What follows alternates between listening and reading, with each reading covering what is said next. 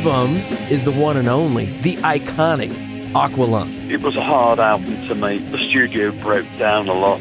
We had a difficult time making the music work. It sounded like it came together in an instant, but it wasn't an easy album to make. But I believe from all that tension and stress and trauma, a great album emerged.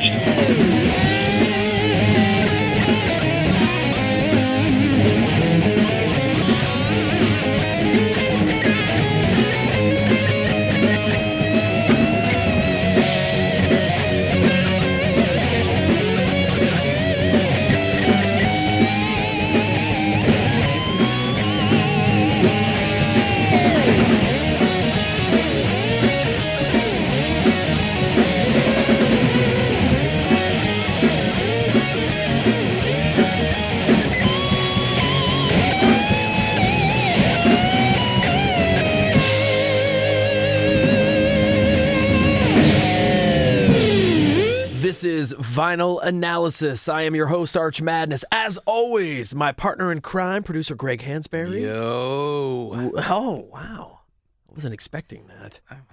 Greg, do you know what tonight's show is? I do. It's another Artist Edition of Vinyl Analysis. This is a really cool one. We are going to talk with Martin Barre, guitarist Martin Barre of Jethro Tull. Cool. The album on this Vinyl Analysis is the one and only, the iconic Aqualung. And you can't say Aqualung without like having an English accent. Aqualung. Aqualung. Yeah, they say it like that. And he says it like that in this interview that you're going to hear. Let me throw this out there. This might be one of the coolest stories we've ever heard. And you know exactly what I'm talking about when he discusses the solo from the title track, Aqualung. And this, Greg, this should be something. I remember when we got done, and you were sitting in on this as well when this went down.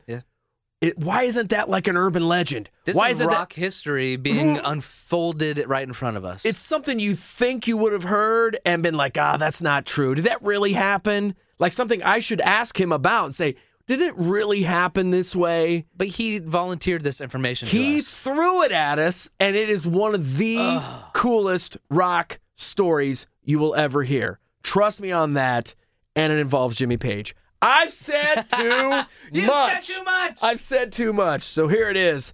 This is guitarist Martin Barre from Jethro Tull. We're going to be talking Aqualung on Vinyl Analysis. Hello, Martin. Hi, Archie. How are you? I'm good, man. How are you doing? How are you doing, Martin? I'm doing extremely well. Good. That's great to hear. Now you've got a new record, Back to Steel. What can you tell us about that? It's a studio album that I did with the band. The four of us, sort of all the backing tracks were recorded live. Basically it was an important CD to do because I wanted to get some live material for the shows. So I really concentrated on getting band songs and music that would sound and work really well live. So we at some point or another, we've played nearly all of the album live, and it all works really well. So fans have enjoyed it. It's done really, really well. And when I get home this summer, I'm going to start writing the next CD to come out next year. Sounds great. Hey, I've always read, Martin, where you don't really concern yourself with other guitarists, especially when you were starting with the instrument. I guess my question for you is the evolution of rock guitar and where you see it in 2017. It does evolve, and then it goes back on itself. And I think it's like all music. You have two steps forward, one step back. I mean, there's great players.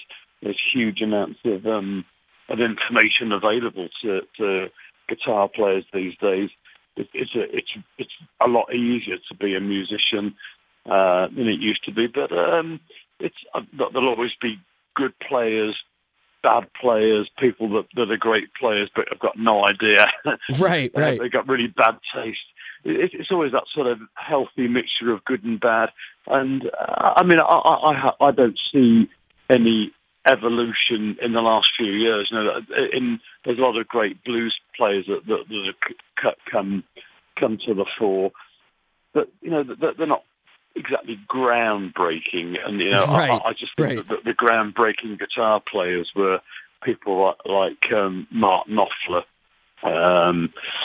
the people that just sort of opened up a door musically and sonically that hadn't been opened before. It's very rare, very unusual, and very special when you get a complete fresh approach to the guitar. But you know, it's a great instrument, and there's always going to be good players and great interpretations of the blues and rock. There's an amazing foundation of guitar music from the past. Well, it's interesting that you even bring up like Mark Knopfler, because I mean he's on a lot of people's top lists.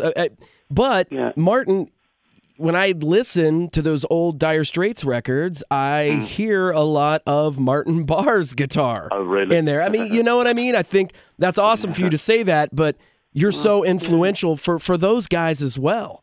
Yeah, I've apparently so. I mean, I've heard him mention me. Right. Which is really nice. I mean, I respect a lot of good guitar players and what they do, and I'm very pleased that there's good playing and people seem to pick up their influences from lots of different places. But I mean, I'm realistic. You know, I'm learning still. I'm still trying to improve as a player. And wow.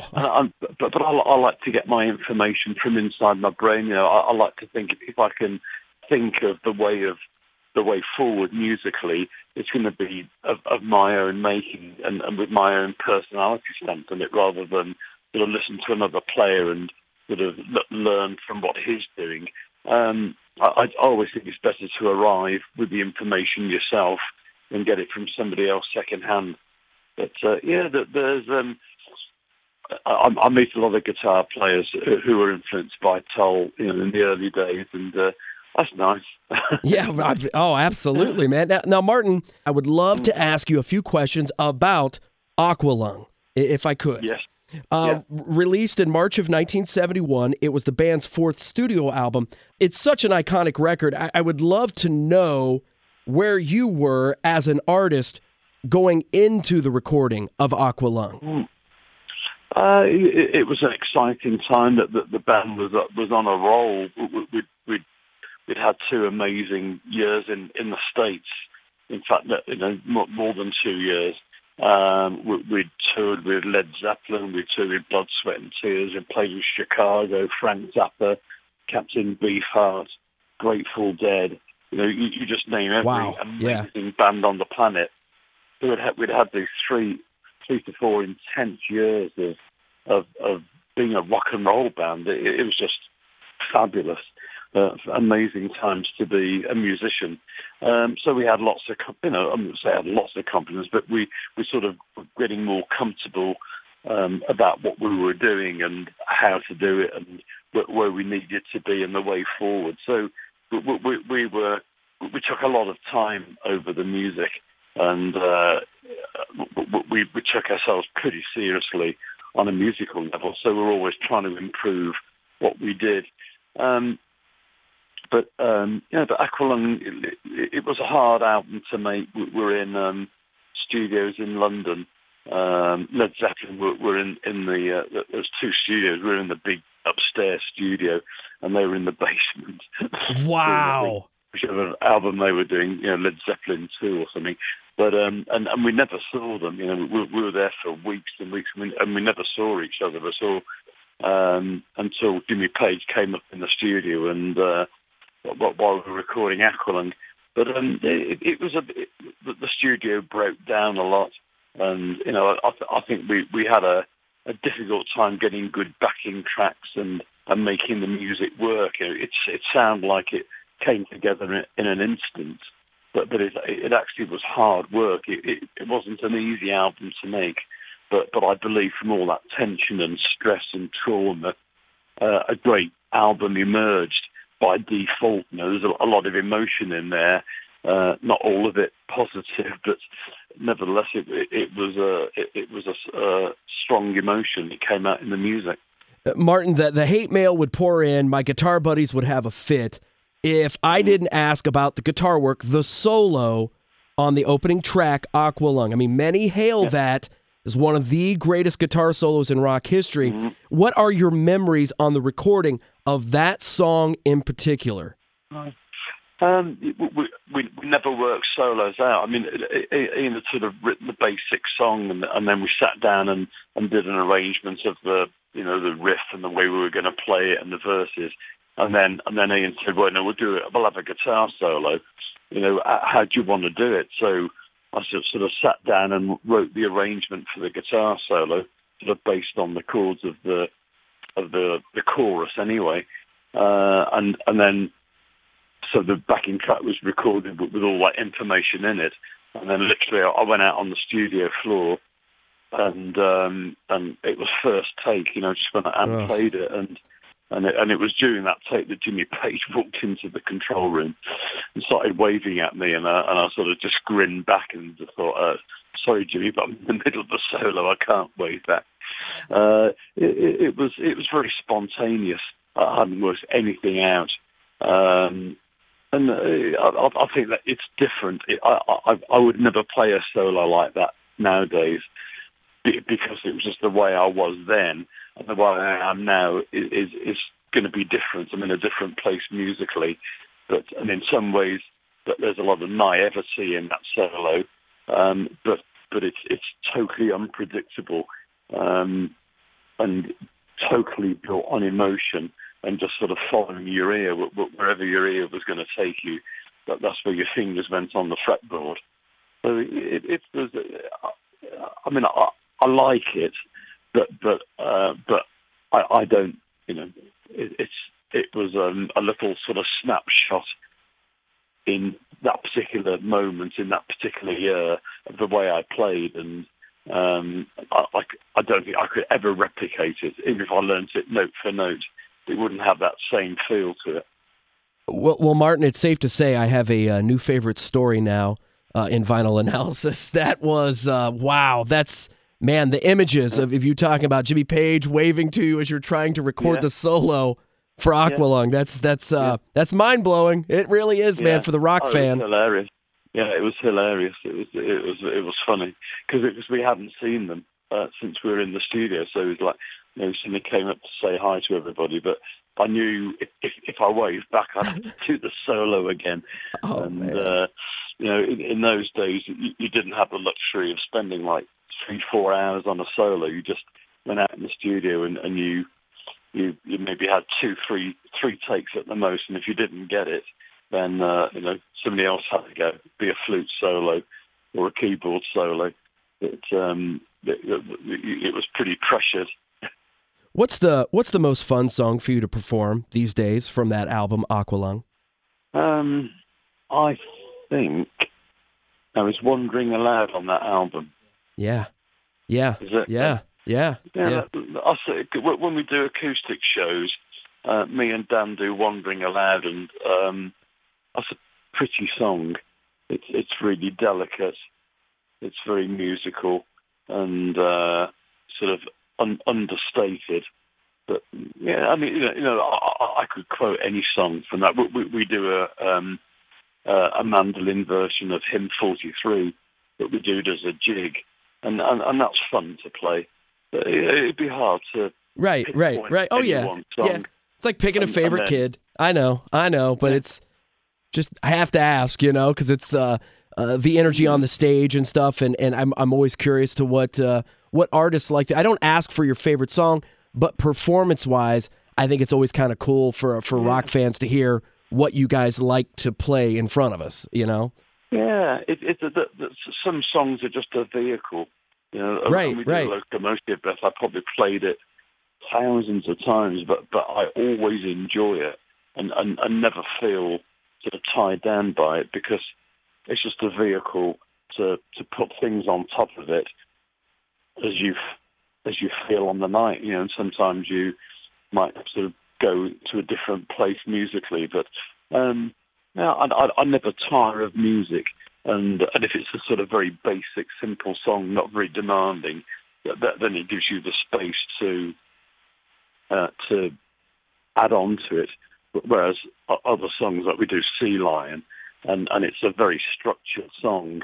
It's the same every night. There's no leeway in there to deter from the essential music. So it's pretty strict, but still enjoyable because it's challenging, and you still want to get that written down part as good as you can get it. Martin Barre, what an honor to talk with you. Thank you so much for sharing your time and those stories with us. That was amazing. Oh, okay, you're welcome.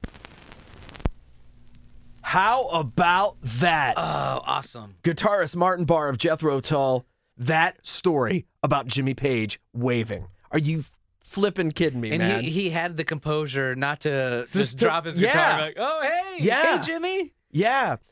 Amazing. And really, with Martin Barre, you think of Jethro Tull, you think of Ian Anderson and the flute. Right. You think that. Yeah.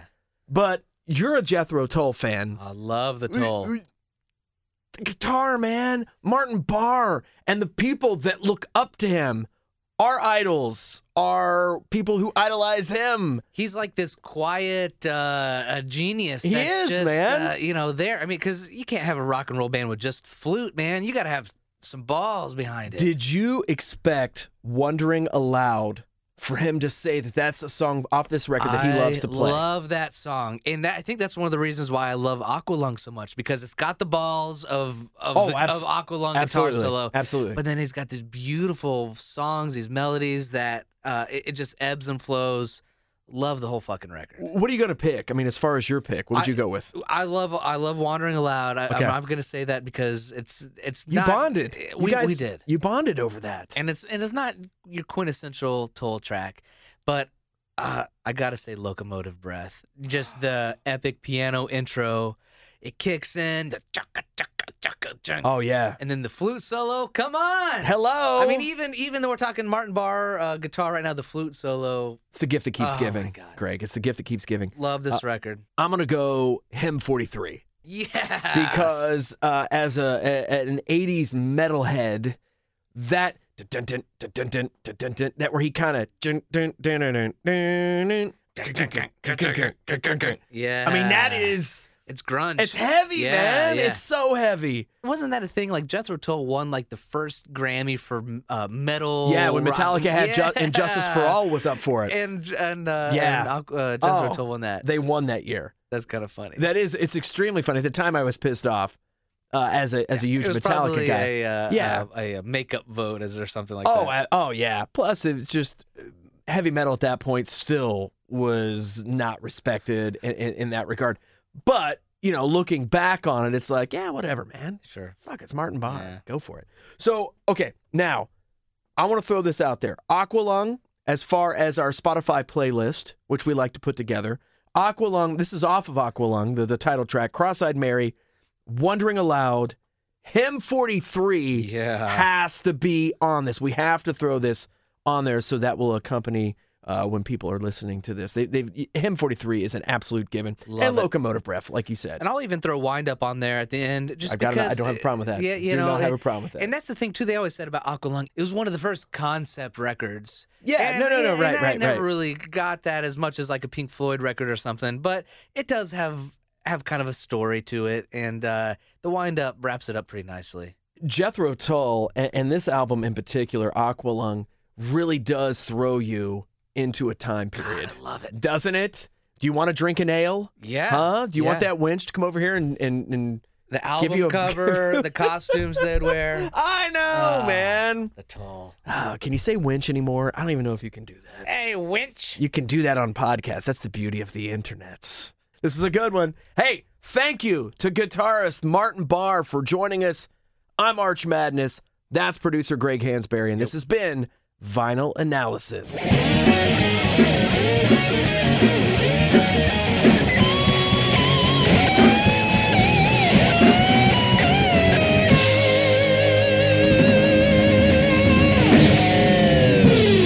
Take care. Thank you, Archie.